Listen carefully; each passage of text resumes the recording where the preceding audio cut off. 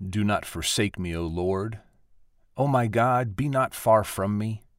Make haste to help me, O Lord, my salvation. Psalm 38, verses 21 and 22.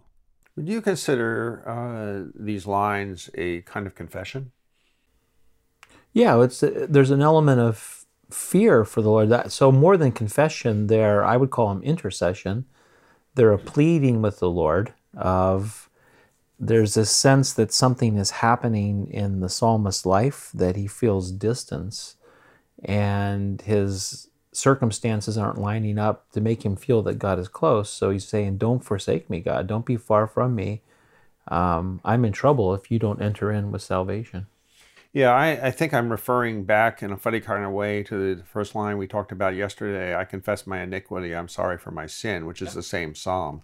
So in fact, then when I'm reading this as a solo thing for the new day, do not forsake me, O Lord. Oh my God, be not far from me.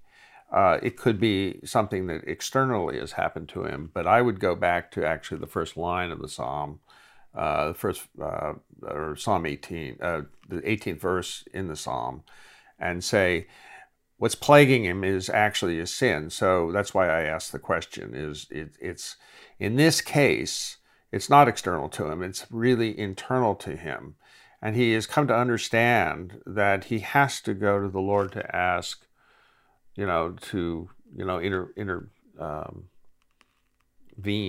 in his life to save him.